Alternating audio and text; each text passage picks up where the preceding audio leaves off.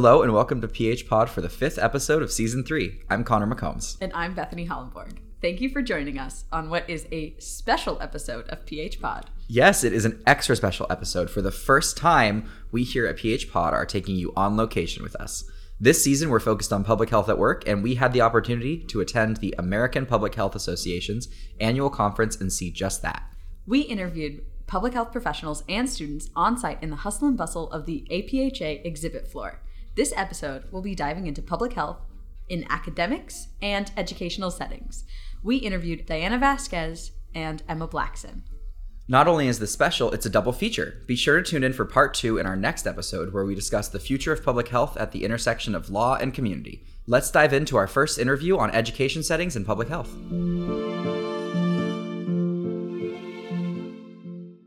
My name is Emma Blackson. I'm a second-year PhD student in the Social Behavioral and Population Science Department at Tulane University School of Public Health and Tropical Medicine. So what have you been working on recently, or are you working on right now? I know you had a talk here this morning that we had the pleasure of attending.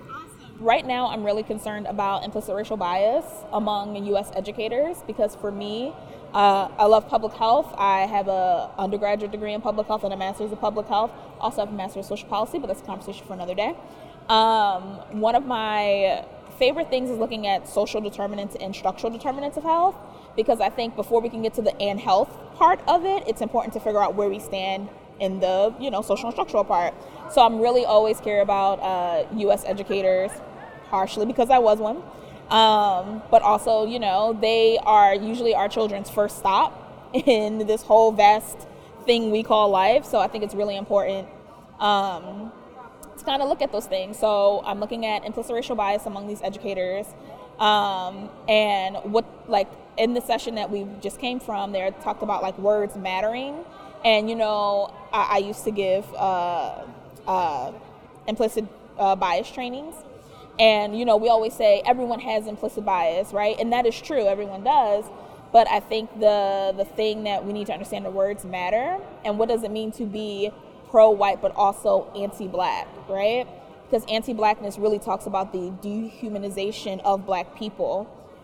And when we're talking about U.S. educators, what does it mean to dehumanize black children, right? And how does that impact their health? And then also on the flip side of that, I'm also interested in talking to children directly and figuring out what their perceptions of racism is in the classroom, and kind of overall, but mostly in the classroom, since they spend majority of their time there. And how does that impact their mental health and overall well-being? Because we know it does, and it's nice to be able to hear it from them directly, because they are the experts in that, right? So we've heard critical race theory come up a lot in the news recently, especially with states' issues. How does critical race theory and this idea of in-classroom pro-white and anti-black interact with each other? What are you seeing in your research? Absolutely. So recently, well, not even recently, but in the last few years, a lot of states have been very much gearing up to get rid of critical race theory, which is really hilarious to me because most of the state legislators don't really know what critical race theory is, right? They just don't like the term. Exactly. It's become a thing that they can rally behind together and centralize their base. But it includes anything from not talking about racism or discriminatory things within the United States to making children feel bad. And when they're talking about making children feel bad, it's very clear which children they're prioritizing in that conversation, even though it's not explicitly stated. So when we're thinking about, how does hearing these anti-CRT things all of the time impact teachers' potential biases? And a lot of my research on the presentation that I just did talked and showed that for black educators specifically, there are some nuances between a black educator living in an anti-CRT state versus not. So while both groups still had neutral biases, the black educators who are living in these anti-CRT states, they're getting closer and closer to a pro-white bias, right? And I wonder, how does that impact their teaching practices? How does that impact their decision-making when it comes to school discipline, right? And we know, studies have shown us that all of those things impact specifically their racial biases and the subsequent school discipline. It impacts how children begin to internalize feelings about school And we know that school and education overall can really help promote positive health, right?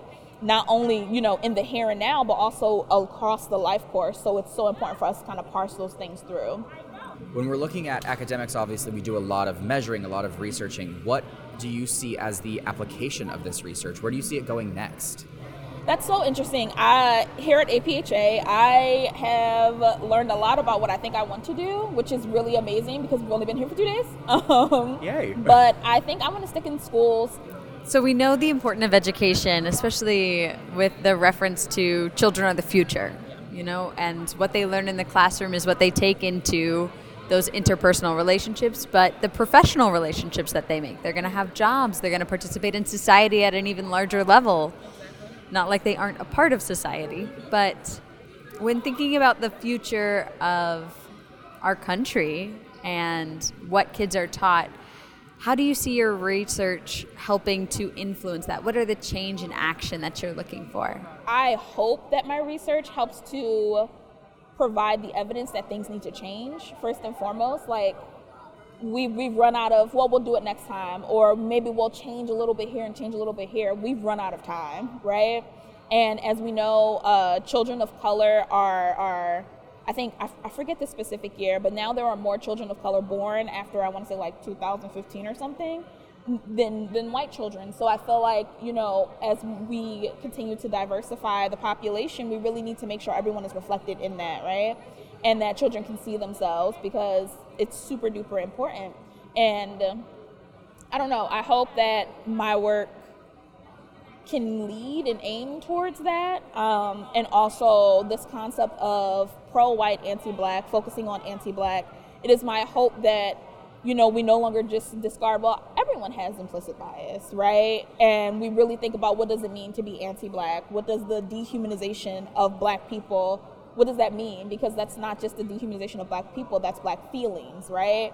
That's black personhood, that's everything. So I hope I provide the evidence, right? That is my crossing fingers, that's the hope. And then eventually going towards like interventions and in different schools and seeing how that can be helpful.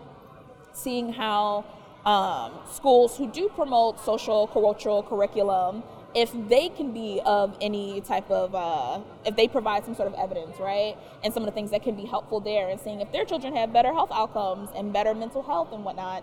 I'm at step 1. I got a lot of things to accomplish before I can get to step 2. Is there anything here at APHA that you've seen that you're really excited about that's caught your attention? Public health, specifically a lot of the posters and the student sessions, have really given me a lot to think about, and I'm really excited. I'm also really excited today to see one of the structural racism panels, and it's really nice to know and validating in a way to know that, like, this is where our field is moving towards. So I'm really excited, yeah. Students are doing such amazing work. Like you are in your PhD program and doing amazing work. Thank you. There's a lot to look forward to in what is the current student population of public health. Because we're the future leaders of public health, right? Like, you know, 15 years from now, we're going to be the ones who are, you know, well, I mean, you know. Slightly more wrinkled and slightly more wrinkled, you know, slightly more wrinkled, but, you know, More leading. refined. More refined, exactly. But leading, you know, these sessions and encouraging new leadership, right? And encouraging student leaders. And I think that's going to be so awesome. You are a student, you're still getting your PhD, but you are also leading this research and doing awesome stuff with it. You presented a panel here, so you are a student and a professional.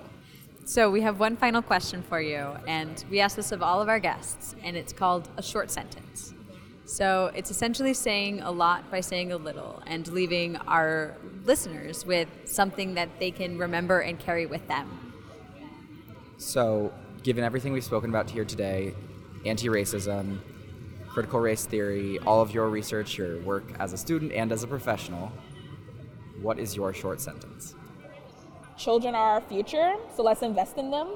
I like that one. Thank you so much for sitting down with us today, Emma. We really appreciate it. If you could please introduce yourself.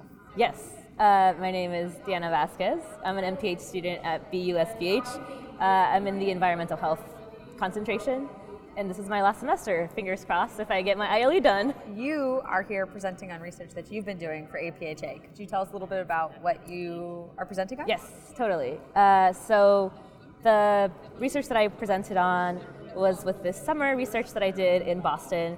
This summer I spent time with the Boston Teachers Union. I'm very interested in occupational health and safety, and in particular labor and how we can use labor with public health. So with the Boston Teachers Union, I was investigating psychosocial hazards and physical hazards that the membership was facing. Shockingly or not shockingly, COVID-19 really put, I would say, health and safety as a forefront issue for the union, especially when transition to in-person learning happened. A lot of educators were very skeptical. The average school building in BPS is 80 years old. Based on 2020 data, only 35 schools out of the 129 schools have central HVAC. So most of the schools, almost 75% of the schools, don't have ventilation or full ventilation and don't have air conditioning. So that was already a big thing that folks are we know COVID is a respiratory disease. I don't want to go to work and be stuck in a classroom where there's no air movement happening. Could you please, for our listeners, explain central HVAC and the importance of that? I don't think most people think of it as a public health issue, so it's always nice to hear the people working in it explain why it is. HVAC. So it stands for heating, ventilation, air conditioning. And I think most people don't really think about it because you're in a room and the climate generally feels fine. So you're generally not thinking, it's one of those things that if it's working well, you're not thinking about it. But in terms of COVID, where we know it's a respiratory disease that gets transmitted via particles in the air, you need ventilation to keep the airflow going. So in BTU, a lot of these classrooms have stagnant ambient air. There's no ventilation happening. And obviously a lot of folks have a higher risk of getting COVID.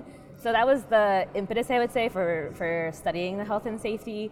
But during my summer with the BTU, I learned there's a lot of things going on in the buildings. A lot of the windows don't open. A lot of the windows are sealed shut or nailed shut. It was very eye-opening for me even to see how bad. Heat was a big one. Climate change is making heat waves and extreme heat a bigger issue. One of the highlights for me, at least this summer, was visiting MassCosh, which is a COSH center is a worker center. It's a national organization, but states have chapters too. So Massachusetts has a MassCosh, and they have a youth organizer program where they work with high school students in the summer, and the high schoolers are organizing a no test day when the heat index inside their classroom is 85 or higher, because they have to take the MCAS, which is a subject exam. It's really important for them so that they can pass. But sometimes they have to take these tests when their classroom's 90 degrees, when it feels 90 degrees to them. And so they're trying to organize no test days on those days because obviously they're saying that it really impacts their ability to think and their cognitive functions to take these tests. So that was really eye-opening for me. And I loved hearing from them because they have they're really fun and cool. That's amazing that high schoolers are organizing for that, especially considering that they see this problem that's happening in school. I can't concentrate when it's too hot in the classroom, and I can't remember the things I studied for. But not only are they talking about it amongst themselves, but they're trying to elicit change. When I was in high school, we did not try to elicit change on those kinds of things, Right. We just dealt with it. You took it. We just complained about it to each other. You recognize that you're all experiencing the same problem, but the support that they feel or the ability for them to be able to mobilize themselves to try to change that environment is so empowering for students. That's amazing to see. Yeah. Totally. It was great. I loved it. I think that was a definite highlight. So how did your presentation go here? Could you tell us a little bit about the end results of your study that you've done? Yeah, and also how has it been as a student presenting here at APHA? I imagine that might be a little overwhelming. Oh, that was so daunting. That was very daunting. In terms of as being a student and presenting, I think a little bit intimidated. I feel like I'm like a baby in this, and I, by no means, I don't even have I'm still a student, I haven't graduated yet. But yeah, I guess it's two sides of the same coin. I'm excited because I'm like a sponge, absorbing everything. And at the same time, I feel like I don't know what I'm talking about. So yeah, I guess intimidating and exciting is the right word. My research found that 3 main categories of hazards that were really I would say important to the membership were environmental hazards. So that meant like air quality, mold in the classroom, pests in the classroom. There was like mice problems in some of the buildings. Building hazards, so as I mentioned, like paint chipping, windows not opening, extremely hot classrooms, extremely cold classrooms. Asbestos came up a lot for folks. And then finally, emotional hazards, so like the psychosocial hazards. A lot of people felt like ignored, disrespected. Some people experienced racism, sexism in the workplace. So those were like the three main categories that really shone through that the members were really concerned about. And that was really kind of the goal, was to identify what the priorities for the members were, and then hopefully from there the BTU can start, I guess, making more strategic decisions around what's the next thing that we fight for as a union, so that our members are safe at work. Absolutely. Wow, that's amazing that you were able to help on that and like provide with those like key areas for them. Yeah, thank you. Yeah, so now that you've made your presentation and you get to enjoy the rest of APHA, or things you've already enjoyed, have you seen anything that's caught your eye, something you really want to check out? What's excited you about being here so far? Oh, that's an excellent question. Well, first thing I think that really caught my eye is how friendly everyone is. Like, you know, you're just like standing in line next to someone and you start having a conversation, and then they like immediately give you their business card. They're like, oh yeah, call me anytime. Like, everyone's being very, very friendly, which is really nice because, like I mentioned, I feel like I'm a newbie, and so any more connections are always great to get to know people. I've gone to some really cool presentations. Oh, you know, one I really liked was, the title was Workers Organizing for Justice, and they were like presenters from different worker organizations who were just presenting on their projects. So the first speaker, Suleika, is from FAMCOSA, which is it's from BPS actually. Families and parents of students organized, again because of COVID, because they knew that a lot of these buildings were not safe. So they created a organization where they and BTU were like advocating for safer schools before they reopened. So Suleika spoke for FAMCOSA's perspective. An MIT grad student spoke about the MIT Grad Student Union, which is really cool to hear as a grad student. And then finally, who was the last speaker? Oh, the last speaker, her name was Andrea. She was from Texas, and she was explaining how being a construction worker in Texas, I didn't know this, but they have the highest rates of mortality than any other state. Oh, wow. Texas is a right-to-work state, so you can't unionize. Wow. It's illegal. It is illegal to unionize in a state in this country. Yeah. Oh, multiple states. Wow. Yeah. And because of that, they created a program that, you know, to win certain, if you're a developer, to win certain projects, you had to have like a minimum standards for your workers. So she was sharing a little bit about that. But it was really interesting to hear because I had no idea how high the mortality rate is in Texas. She said that 1 in 3 days a construction worker basically dies. 1 in 3 days. 1 in 3 days, that's yeah. way too frequent. Especially considering Texas is known for being the state that's developing the fastest and the biggest right now. I learned that too. I didn't know that. Austin apparently is like building like, it's like hotcakes. It is, yeah. They are building like hotcakes. The stories are as tall as the stacks they make. Right. There are so many people that are in the construction business right now in Texas because the state has so many industries that are just building up and property is cheaper. There's lots of movement down to Texas right now.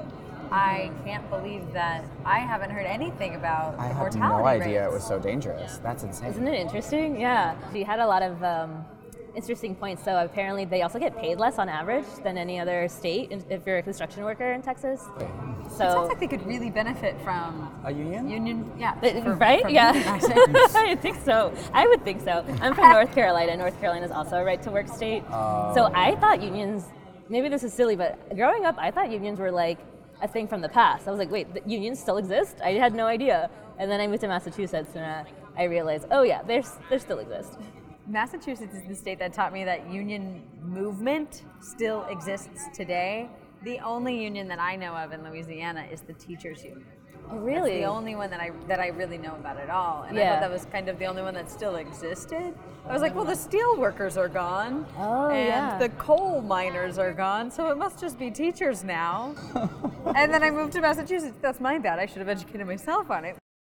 I mean, it's also just a result of the context you're in. If that's the context you're in, that's all you're experiencing. Yeah, you're told that unions are a thing of the past. It's taught that way in history. You're not taught about the living history of unions. You're just taught about, Ford Mobile and the ways that cars created unions. Totally. And I think that's why I really liked this time with the BTU, because I had a pretty, I think, myopic view of unions. I thought they were like a blue collar thing only. And I, obviously since then I have not, I'm like unlearning that, right? There's a teachers union, there's the grad student workers unions, there's, all these different tech or like companies are unionizing, all these nonprofits are unionizing. So it certainly feels like a watershed moment for labor. If you can't tell, labor is like I love labor. It's so cool. I'm seeing a passion. Yeah. So it feels cool. It feels like there's like a resurgence around it. Given everything we've talked about and your studies as an MPH student, what does public health mean to you? Oh, that is such a big question. What does public health mean to me? I think this kind of goes back to what I was thinking before I went back to school, before grad school. The reason I was so interested in public health is because I feel like everything around us is public health, if that makes sense. All the social determinants, all the physical determinants really influence our life. So I think public health to me means all these invisible forces that influence who we are and then identifying what they are and making sure that they're equitable, I guess. So we do this thing here at Public Health Post and PH Pod where we ask a short sentence of all of our guests. It's essentially, how do you say a lot by saying a little? So what would your short sentence be? Power in numbers. There's power in a collective power. Absolutely. Thank you. Well, thank you so much for joining us. Thank you so much for giving us some of your time. We really appreciate it. Yeah, thank you, Gal. This is fun. Yeah.